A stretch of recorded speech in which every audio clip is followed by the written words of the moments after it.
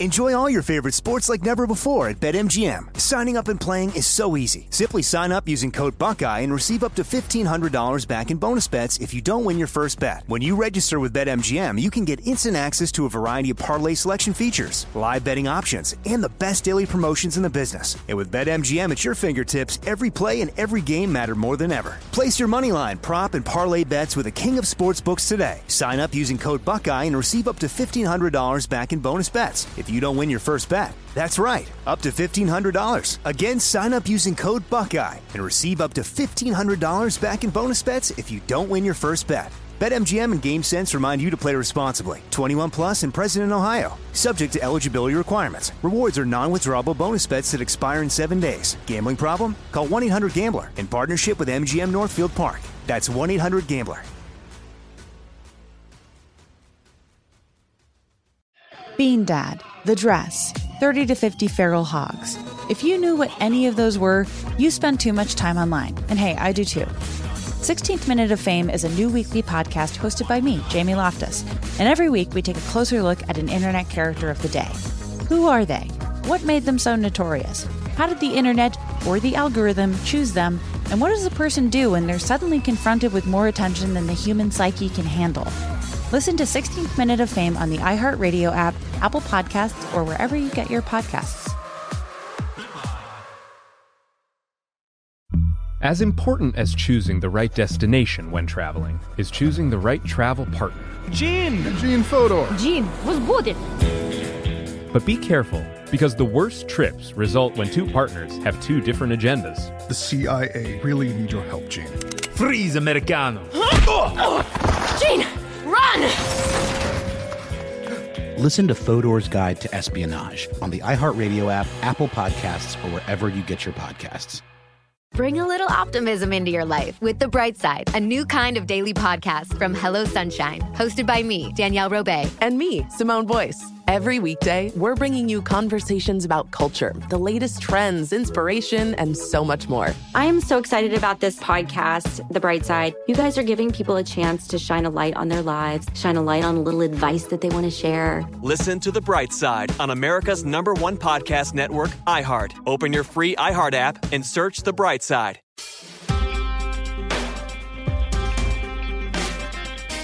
Welcome back to It Could Happen Here, the podcast where Jair Bolsonaro is once again in the hospital getting all of the feces sucked out of his intestines. Yeah, he just last night they put him back in. He's back in the hospital.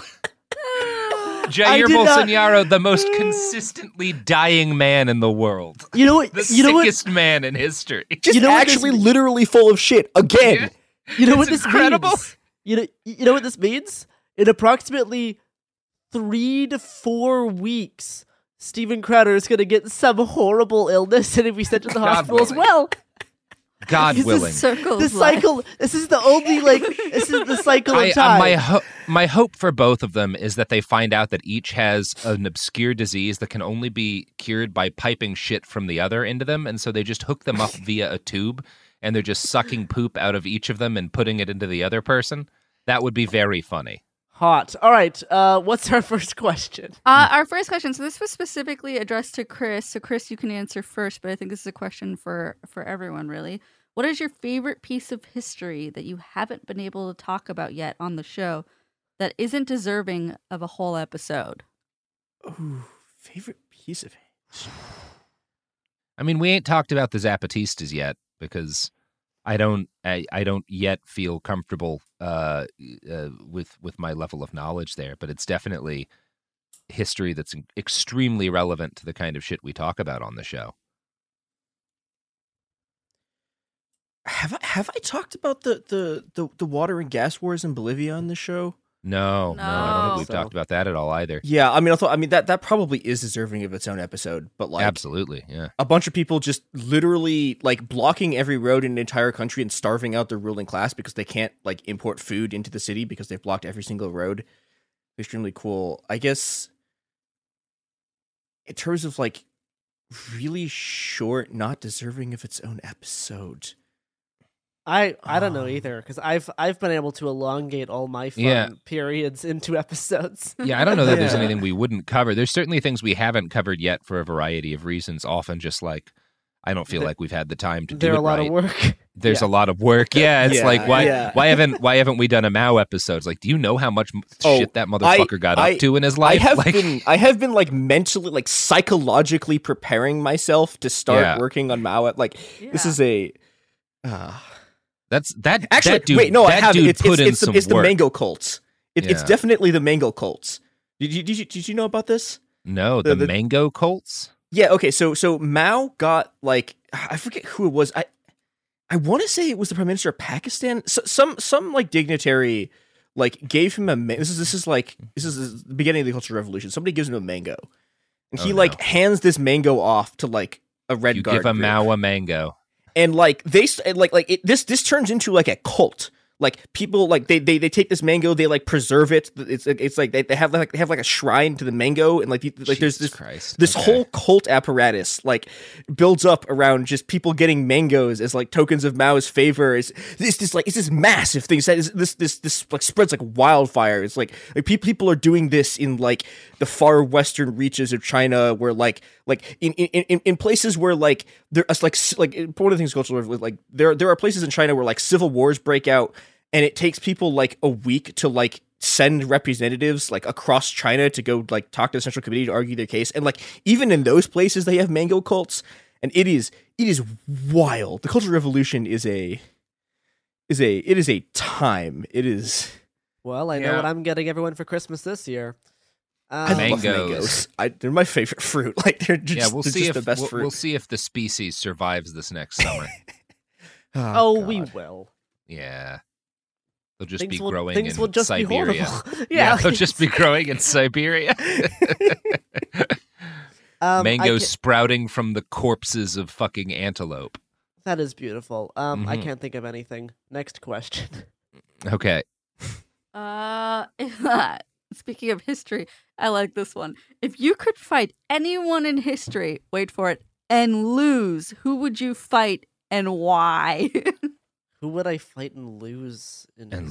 Like you'd still get like a few good hits in or something, but you'd lose. David Bowie, because it would be hot. Next question. Yeah. I guess other people could answer. I guess. Never mind. No, I think that's a good answer. No, that's the perfect answer. Yeah. I would happily be hit by David Bowie. So sure, why not? And I know that David Bowie really loved to hit teenagers. I would be totally hitting fine in with the this. other sense, Garrison. No, I would be fine with anything. Mm-hmm. I don't care when it comes to Bowie. Wow, that's problematic. I love that for you. I problematic. We got a few questions about the ethics of leaving the United States as things get worse. Oh, okay. That's a good one. Yeah, and this is something that I know we've talked about. You've got that get out of America free card. And I see that's the thing is that like Canadians. I already have my Canadian passport, so that is something that I can do at any time, and that's something that I probably will do at some point because one, I can see myself in my 30s and 40s living in Canada will be a lot easier in a lot of ways in terms of like how much money it'll cost for me to live and pay certain things. Like living in Canada at a certain point will just make a lot more sense for me. So yeah, I probably will move up. And I also know that getting past Canadian Border Patrol, not that hard. In terms of other people wanting to go legally or illegally, it is actually pretty easy to get up there. If you want to do it legally, that's definitely a lot more work, but also not impossible. I mean, it's important to know that like moving to somewhere else is not escaping the effects because the effects are going to reach everywhere. But it can have a lot of advantages. Especially if you got like kids. Yeah, so I say moving up or moving away from the States is a decent thing for a lot of people. I don't feel the need to stay and fight for something that I don't really care about much in the first place anyway. So sure, do what makes you happy in the time that you have alive. I feel like that's as ethical as you need to get. Yeah, I don't think anyone has a responsibility to like stay and fight to the death in a collapsing country. As a general rule, I'm very sympathetic towards refugees, and that's kind of what you would be if you're talking about fleeing the United States, because it's in the process of falling apart and things are you suspect about to get a lot more violent, especially if you have, again, like a family, kids. I had options to do that I've chosen at this point not to pursue. But I get why people would, and as a general rule, like I spent once when I was in Bosnia and Serbia talking to survivors of the genocide there in the 90s. I took a train ride from Sarajevo to like a little town near Srebrenica.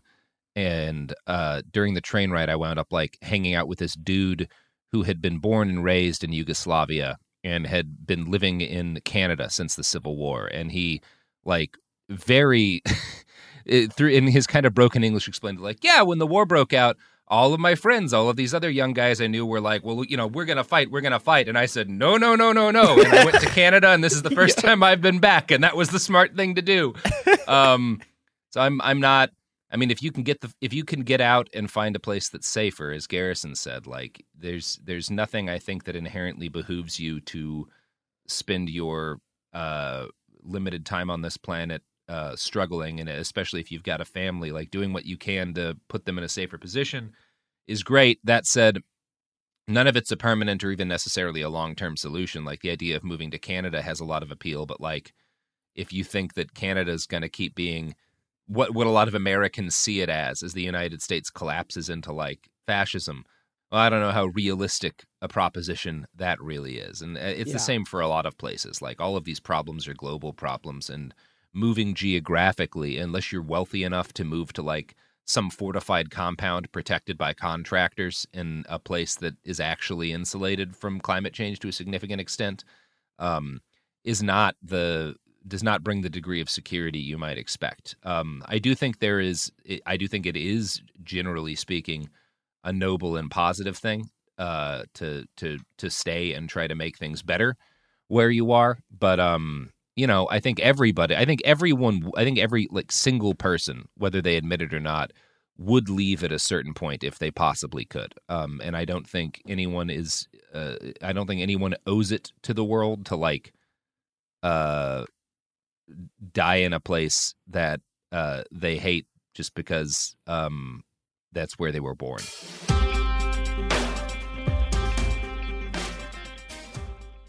Enjoy all your favorite sports like never before at BetMGM. Signing up and playing is so easy. Simply sign up using code Buckeye and receive up to $1,500 back in bonus bets if you don't win your first bet. When you register with BetMGM, you can get instant access to a variety of parlay selection features, live betting options, and the best daily promotions in the business. And with BetMGM at your fingertips, every play and every game matter more than ever. Place your moneyline, prop, and parlay bets with the king of sportsbooks today. Sign up using code Buckeye and receive up to $1,500 back in bonus bets if you don't win your first bet. That's right, up to $1,500. Again, sign up using code Buckeye and receive up to $1,500 back in bonus bets if you don't win your first bet. BetMGM and GameSense remind you to play responsibly. 21 plus and present in Ohio. Subject to eligibility requirements. Rewards are non-withdrawable bonus bets that expire in 7 days. Gambling problem? Call 1-800-GAMBLER in partnership with MGM Northfield Park. That's 1-800-GAMBLER.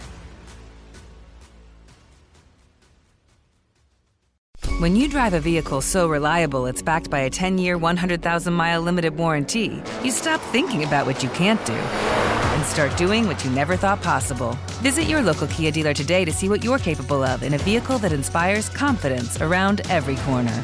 Kia, movement that inspires. Call 800-333-4KIA for details. Always drive safely. Limited inventory available. Warranties include 10-year 100,000-mile powertrain and 5-year 60,000-mile basic. Warranties are limited. See retailer for details. Bean Dad, The Dress, 30 to 50 Feral Hogs. If you knew what any of those were, you spend too much time online. And hey, I do too. 16th Minute of Fame is a new weekly podcast hosted by me, Jamie Loftus, where every week I take a closer look at an internet character of the day. Who were they? What made them so notorious? Why did the internet choose them?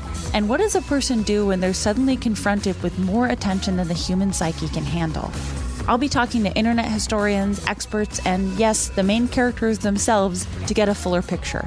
Because I think that even outside individual experiences, a character of the day tells us something about how the internet worked at that time, and how the attention economy developed into the freaky three-headed dragon it is today. Together, we probably won't be able to properly log out, but we can take a walk down scary internet memory lane and see one day a little more clearly. Listen to 16th Minute of Fame on the iHeartRadio app, Apple Podcasts, or wherever you get your podcasts.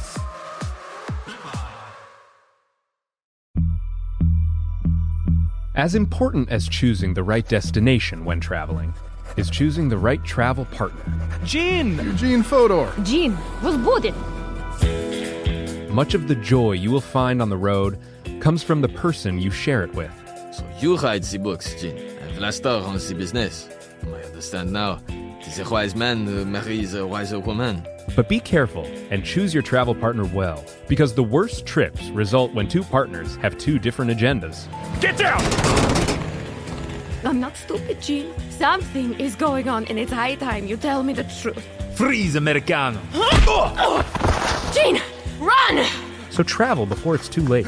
Your money will return, your time won't, and we're all too quickly approaching that final destination. Listen to Fodor's Guide to Espionage on the iHeartRadio app, Apple Podcasts, or wherever you get your podcasts. And we're back. Okay. What tool besides bolt cutters should we all own in a collapse situation? First of all, bolt cutters, that should not be your first pick for a tool. No. It should be an angle grinder with a diamond blade. No, even like water filtration. That's gotten me out of a number of tight water spots filtration systems. Yeah, there's fire a lot of starters. Like there's a lot of stuff. Even if not water filtration, you can get tablets, or honestly, like you can have a little hand pump filter and water purification tablets along with a little. There's a number of things that should be in a go bag. A way to get some amount of already clean water, and a way to get more clean water. Enough food to at least deal with 3 to 5 days. Some rope, a good knife. A multi-tool is even better in most situations. If you don't mind the weight, a belt knife and a multi-tool would be great, or a multi-tool and a little hand axe, which, depending on where you live, might be more useful in splitting wood. A good fire starter, some amount of rubbing alcohol, which is always a handy thing to have on hand. Either maps or batteries for an electronic device that might be able to act as a map.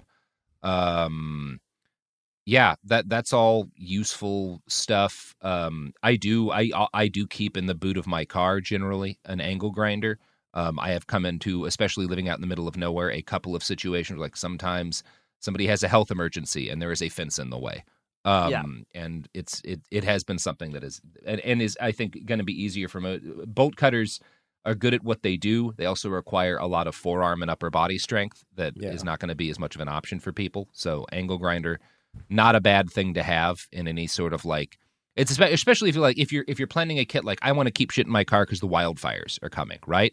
Well, you're probably going to want a battery powered saw. Because depending on even if you have a very capable off-roading vehicle, everyone I know who does serious overlanding is like, well, you keep a fucking chainsaw in there because sometimes you need to cut wood out of the way and you're just not going to get your car over it. So it really depends on what you're doing and like what the kind of potential threats you're worried about are.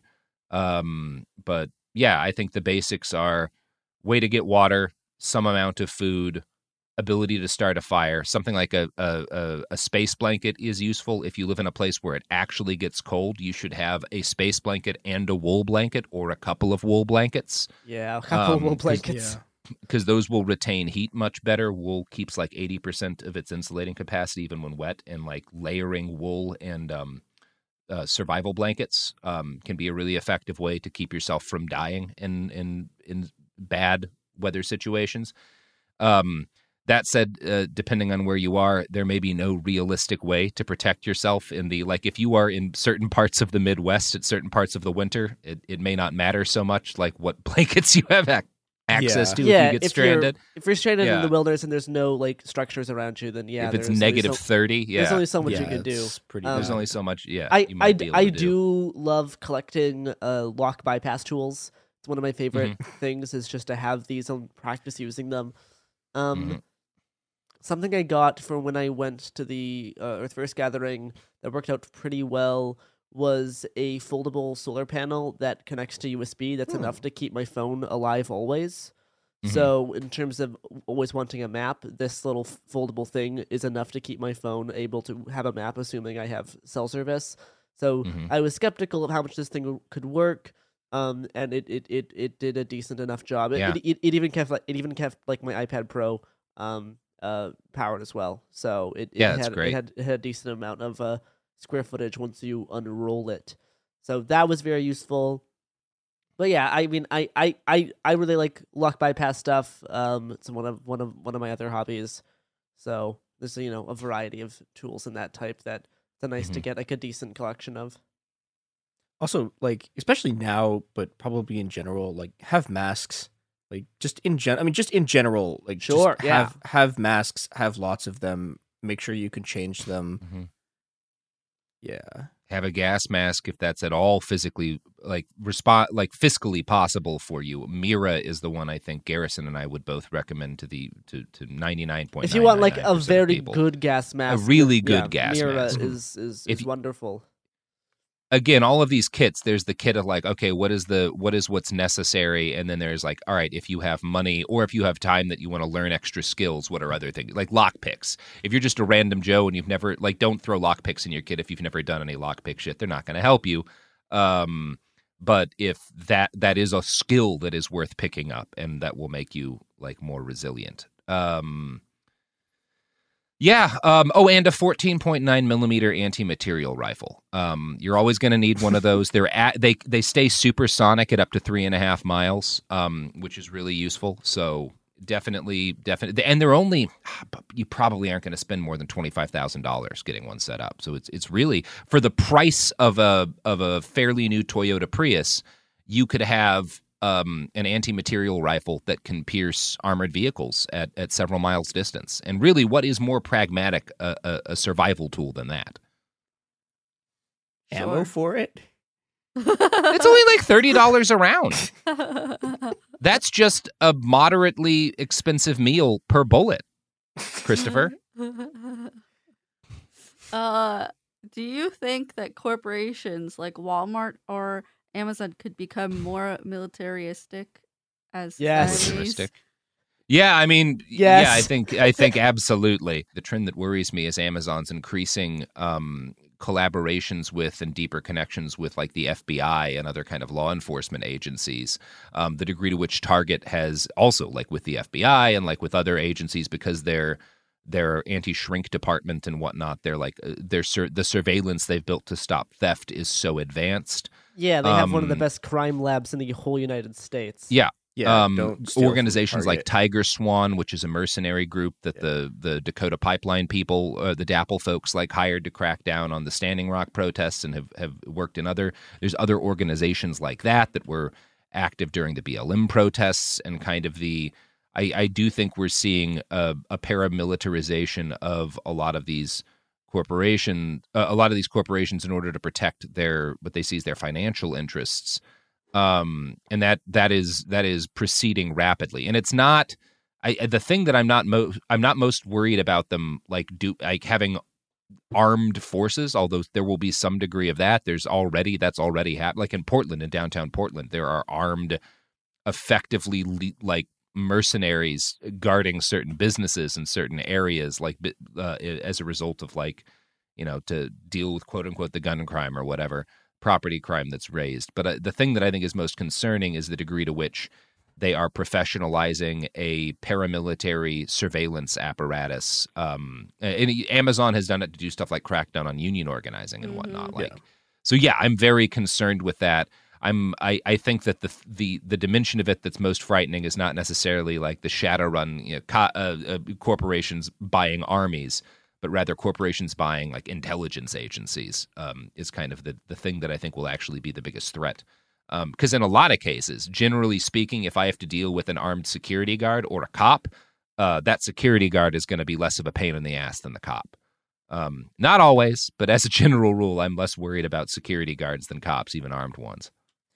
I think another thing that's important to keep in mind is that, yeah, I mean, there's really, like, I really don't think there's a danger that we're going to go back to like East India Company style, like people with mass armies, because it's literally too expensive. Like you can't. It's too expensive, and the armies that exist already do that. Yeah, you don't need them. But I mean, I think that the thing that's like scary outside of the intelligence stuff, which is terrifying, but it's the stuff they do down, like I guess you call it down the supply chain, which is like, you know, like Coca-Cola murdering union organizers with paramilitaries, right? They tend to work through like corporations will back rebel groups, right? Corporations will back like, you know, in Colombia you see a lot of this of like you have these sort of like these. I mean, some of them are backed by just directly by landholding corporations. Some of them are backed by just individual large landholders. But you get these like, you know, you get basically these paramilitaries that are sort of the third wave after the army goes in, and that stuff's very scary. And we're probably going to see more of that. And yeah, but I think it's kind of important that there's an extent to which, again, you'll see them having their own mercenaries, but a lot of the time there's some kind of when companies really need to kill someone, they tend to outsource that to a like another sort of paramilitary organization that's like not directly in their supply chain. It's like it's not directly under their chain of command. Mm-hmm.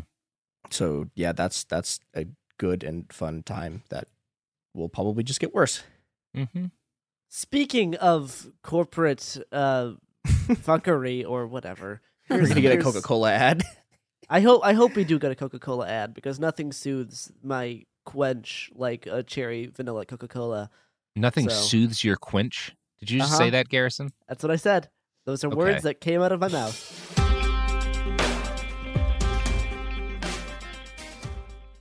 Enjoy all your favorite sports like never before at BetMGM. Signing up and playing is so easy. Simply sign up using code Buckeye and receive up to $1,500 back in bonus bets if you don't win your first bet. When you register with BetMGM, you can get instant access to a variety of parlay selection features, live betting options, and the best daily promotions in the business. And with BetMGM at your fingertips, every play and every game matter more than ever. Place your moneyline, prop, and parlay bets with the king of sportsbooks today. Sign up using code Buckeye and receive up to $1,500 back in bonus bets if you don't win your first bet. That's right, up to $1,500. Again, sign up using code Buckeye and receive up to $1,500 back in bonus bets if you don't win your first bet. BetMGM and GameSense remind you to play responsibly. 21 plus and present in Ohio. Subject to eligibility requirements. Rewards are non-withdrawable bonus bets that expire in 7 days. Gambling problem? Call 1-800-GAMBLER in partnership with MGM Northfield Park. That's 1-800-GAMBLER.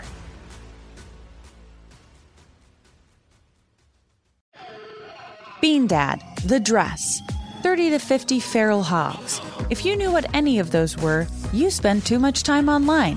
And hey, I do too. 16th Minute of Fame is a new weekly podcast hosted by me, Jamie Loftus, where every week I take a closer look at an internet character of the day. Who were they? What made them so notorious? Why did the internet choose them? And what does a person do when they're suddenly confronted with more attention than the human psyche can handle? I'll be talking to internet historians, experts, and yes, the main characters themselves to get a fuller picture. Because I think that even outside individual experiences, a character of the day tells us something about how the internet worked at that time, and how the attention economy developed into the freaky three-headed dragon it is today. Together, we probably won't be able to properly log out, but we can take a walk down scary internet memory lane and see one day a little more clearly.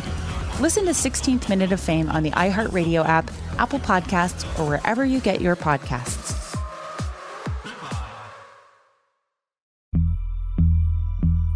As important as choosing the right destination when traveling is choosing the right travel partner.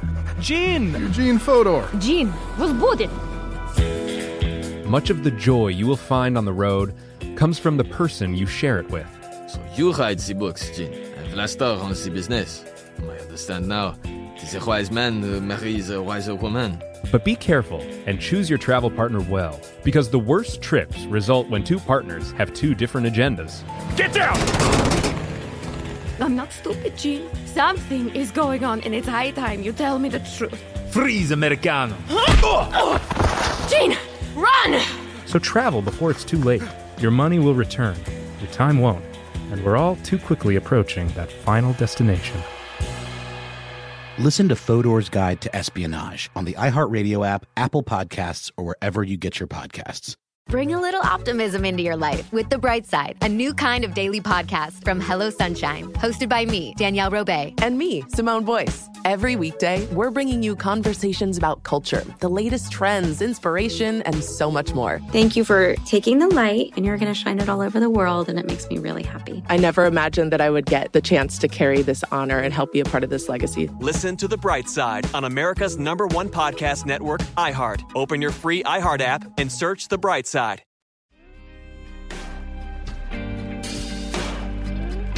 We're back. Okay, Robert, somebody had a question about an article you wrote back when you worked at Crack about a woman who was hiding from their family. The end of the article, you mentioned that you haven't heard from her in a couple weeks leading up to publishing, and they want to know if you've ever heard from her again.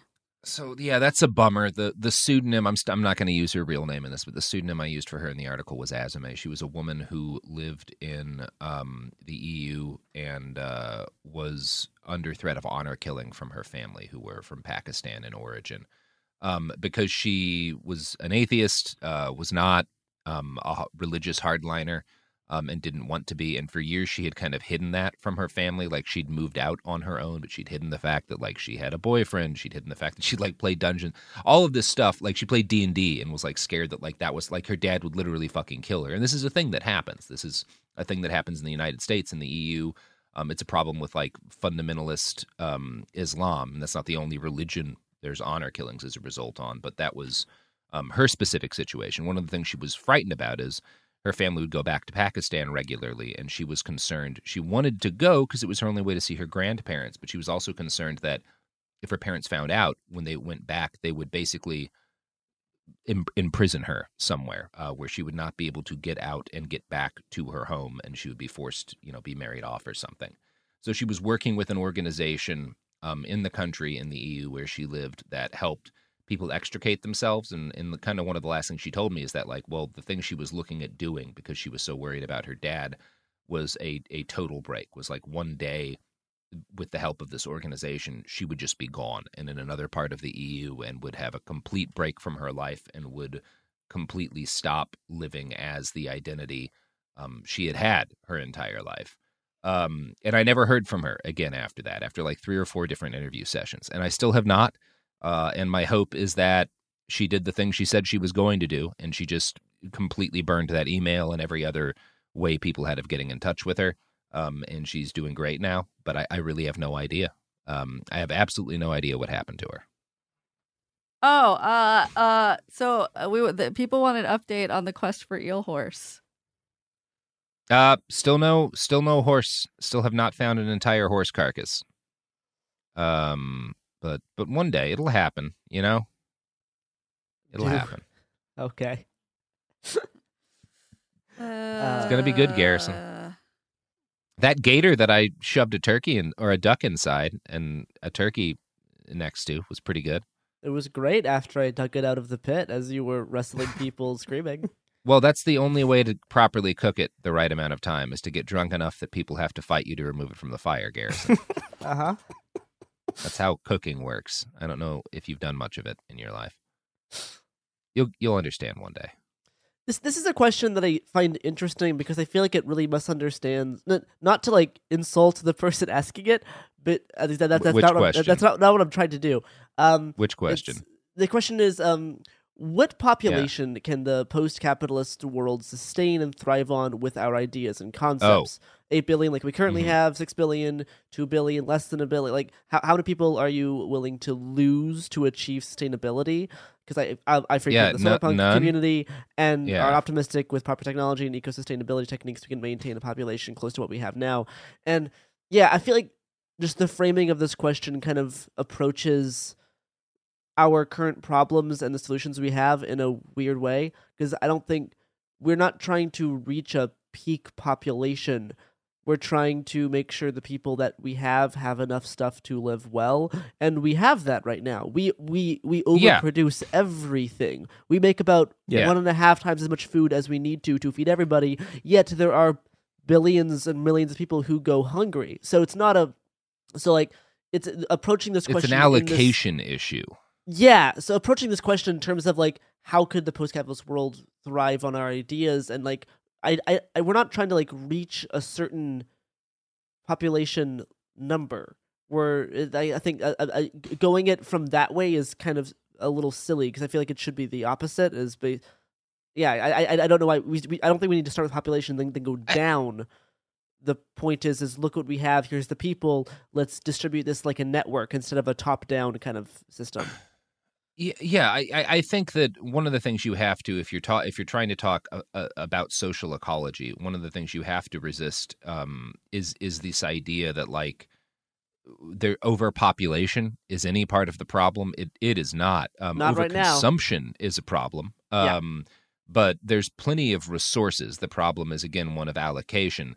And if you were to actually develop a much more equitable society where people were getting enough, one of the things that we have seen demographically all over the world when the level of kind of when the sort of resources available per capita in a population increases, is people have less kids. And like I think that, it's certainly good to say that like in a world that is more equitable, the human population will naturally level off and decrease somewhat. But that the thing that's not the same as saying that like we need to decrease the population. We need to increase equity and make sure that people have access to the resources that they need.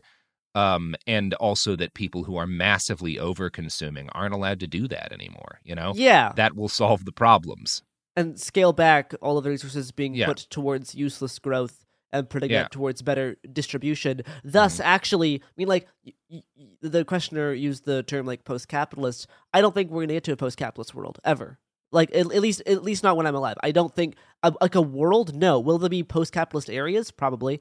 But we're never going to get there. There's never going to be a post-capitalist world. I don't think that. I also think it's entirely possible that we will reach points that people in the time will not necessarily consider post-capitalist, because it will be the same states and a lot of the same institutions and organizations that were there as a kid.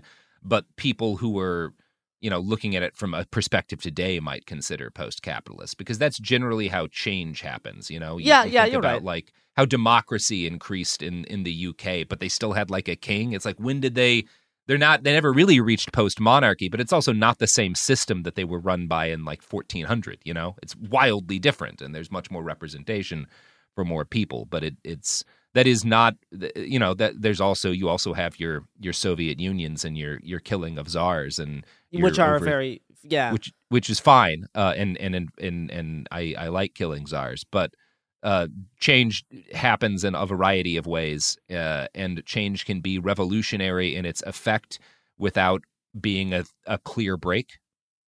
Yeah, I'm just trying to think of like how we're talking about like the capitalist world thriving. Like I don't view 8 billion people thriving right now, even with that. Like that's not what's happening right now, and we need to change the way distribution of resources works drastically, and doing that will make everyone's lives a whole lot better, and it will also maybe limit some of the endless growth, and those things aren't opposites. And I don't know how like we can say those things, but the path to getting there is certainly a lot more ambiguous. Yeah, and I think I think one of the ways in which the left goes wrong often is kind of looking at things that have been tried before and didn't didn't do the trick, and saying like, well, what we need us another Bolshevik revolution. We need to bring us back that hammer and sickle. And it's like, well, they gave it the old college try, and they did not win. And you can be angry at that or whatever, or you can be like, okay, it's the same. And hey, it's every tendency. I can look at the fucking Makhnoists and be like, well, that was based as hell, and you know what? It didn't do the fucking trick. So I think there's a degree of humility that needs to be had in terms of like what actual change that makes a more livable world will look like, and the way in which that's one of the reasons I did enjoy Kim Stanley Robinson's Ministry of the Future is a lot of it is about the end of capitalism in a way that is not it doesn't look like a lot of ends of capitalism have kind of been posited by. There's a lot of strong arming bankers into like forcing high level economic changes that put ends to like really extractive systems and whatnot. And it's interesting. It was kind of an imagining of how the transition could begin in a way that isn't commonly talked about, at least on the left. And I thought it was valuable for that. And I think people should be, I think that people can be more creative in how they envision the way that might look than they often are. Yeah, and I feel like this question actually relates to like stuff like dual power really well, because our goal as individuals is not feeding 8 billion people. Our goal is to get a garden enough so that we can feed most of our friends off of stuff that we grew for like the summer, right? Like that's what our goal is to build it from that way, instead of saying like how can we feed New York in a climate sustainable way? That is a very different question than being like, if we want to integrate solar punk and like eco-sustainability stuff into our lives now, because if we don't do it, no one really else is really going to. Let's start with the people you actually already have connections with, because a lot of it is about building like horizontal connections as opposed to defaulting to this top-down system of who has what, who needs what. And this is when we dare to venture into the subreddit. One of the things I see people like critiquing a lot is like, well, they keep talking about like all of these little like home gardening and like canning and kind of these community level solutions, but that's not going to deal with like this massive systemic problem. And it's like, it's not all about that. There's one of the methods in which you can ensure change is keeping you and yours alive and committed on change, and part of that is hyper local solutions also involve increasing your own idea of your autonomy and your own understanding of things like the food cycle, which have an impact on what you like vote for and what you support pushing for on like a societal level, the things that you come to better understand in your daily life, and so getting involved in all of these things, guerrilla gardening and whatnot, has an impact on that. Although I do think people underestimate, like, the largest crop by acreage in the United States by a long shot is fucking lawns, and replacing lawns with either xeriscaping just to increase carbon capture and reduce water usage, or with some sort of food growth, doing a mix of that for the vast majority of like lawn area in the United States actually would be a significant thing on a global level. Recommend everyone the book Food Not Lawns.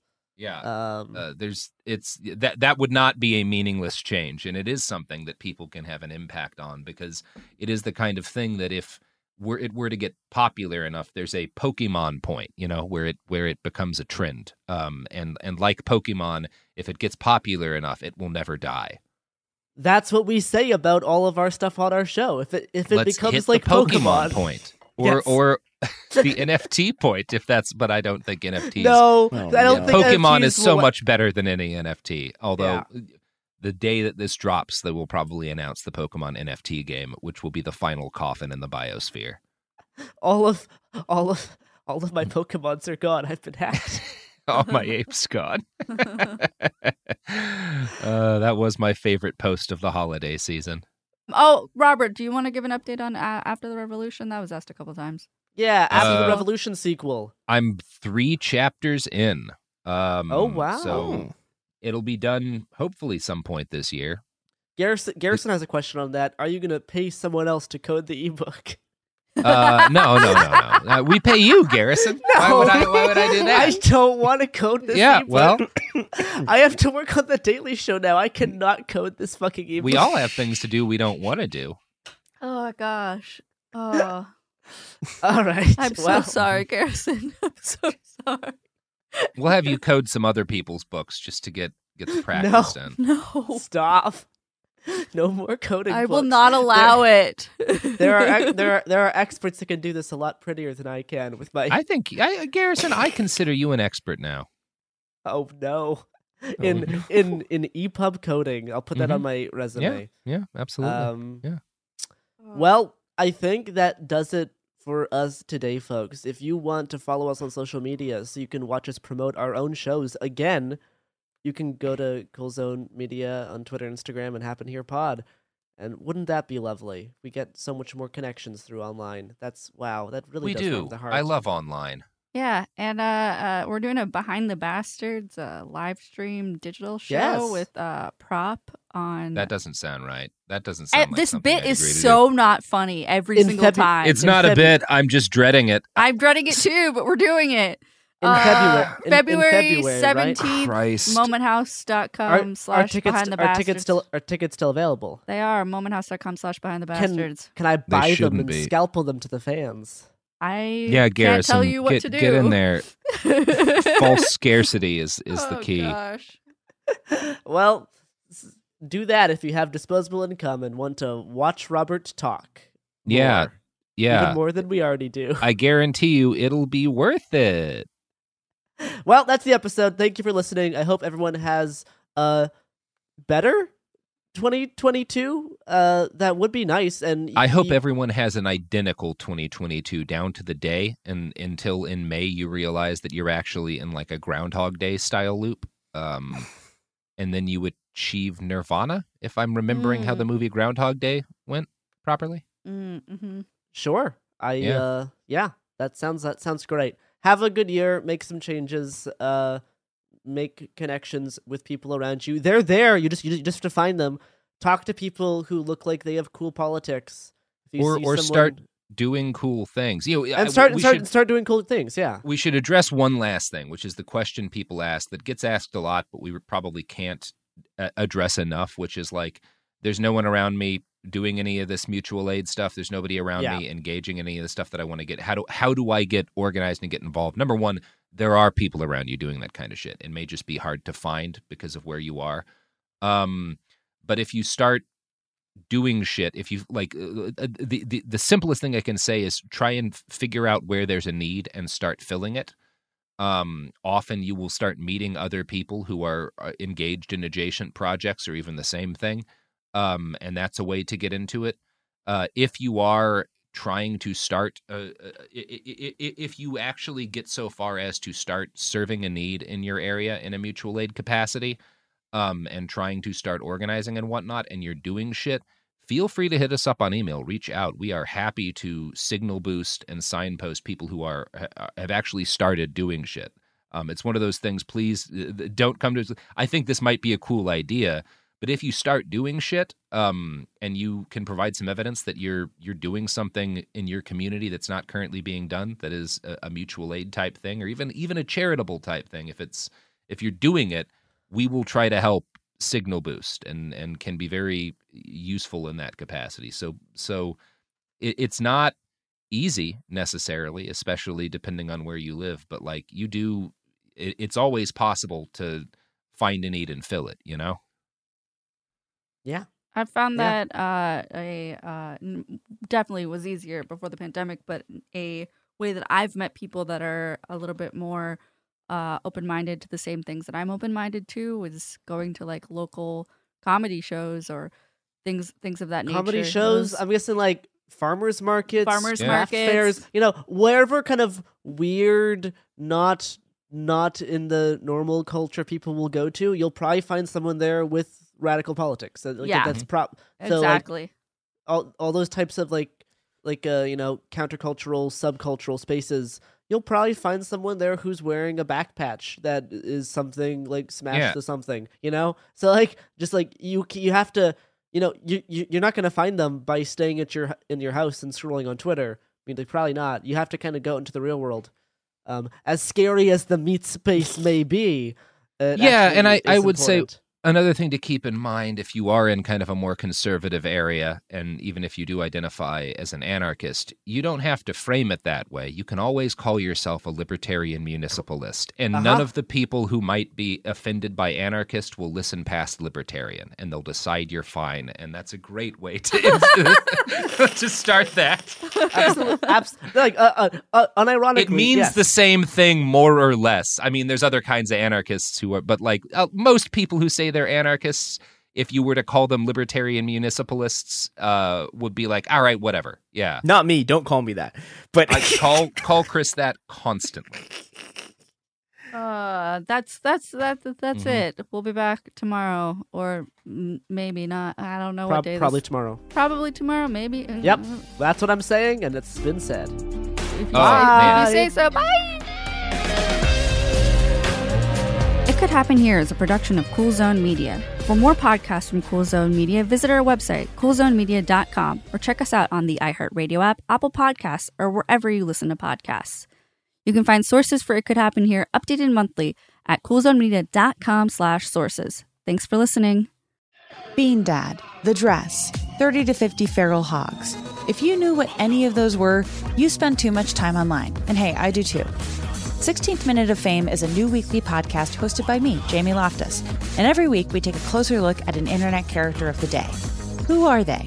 What made them so notorious? How did the internet or the algorithm choose them? And what does a person do when they're suddenly confronted with more attention than the human psyche can handle?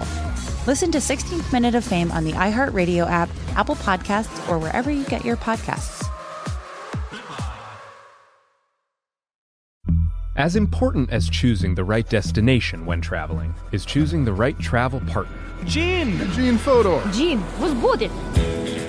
But be careful, because the worst trips result when two partners have two different agendas. The CIA really need your help, Gene. Freeze, Americano. Gene, run! Listen to Fodor's Guide to Espionage on the iHeartRadio app, Apple Podcasts, or wherever you get your podcasts. Bring a little optimism into your life with The Bright Side, a new kind of daily podcast from Hello Sunshine, hosted by me, Danielle Robay. And me, Simone Boyce. Every weekday, we're bringing you conversations about culture, the latest trends, inspiration, and so much more. I am so excited about this podcast, The Bright Side. You guys are giving people a chance to shine a light on their lives, shine a light on a little advice that they want to share. Listen to The Bright Side on America's #1 podcast network, iHeart. Open your free iHeart app and search The Bright Side. I am the ferryman. In the shadows of the afterlife, the Ferryman of Souls guides America's most influential spirits to their eternal rest. Where are you taking me? Are you death? This road is not on any map. How much for a ticket? All I ask for in payment is a tale. I don't know who got to Kennedy first. And the devastation those first bombs caused. I've never been to hell, but I know intimately the hymns of the damned. Binge this season of The Passage now. Listen on the iHeartRadio app, Apple Podcasts, or wherever you listen to podcasts.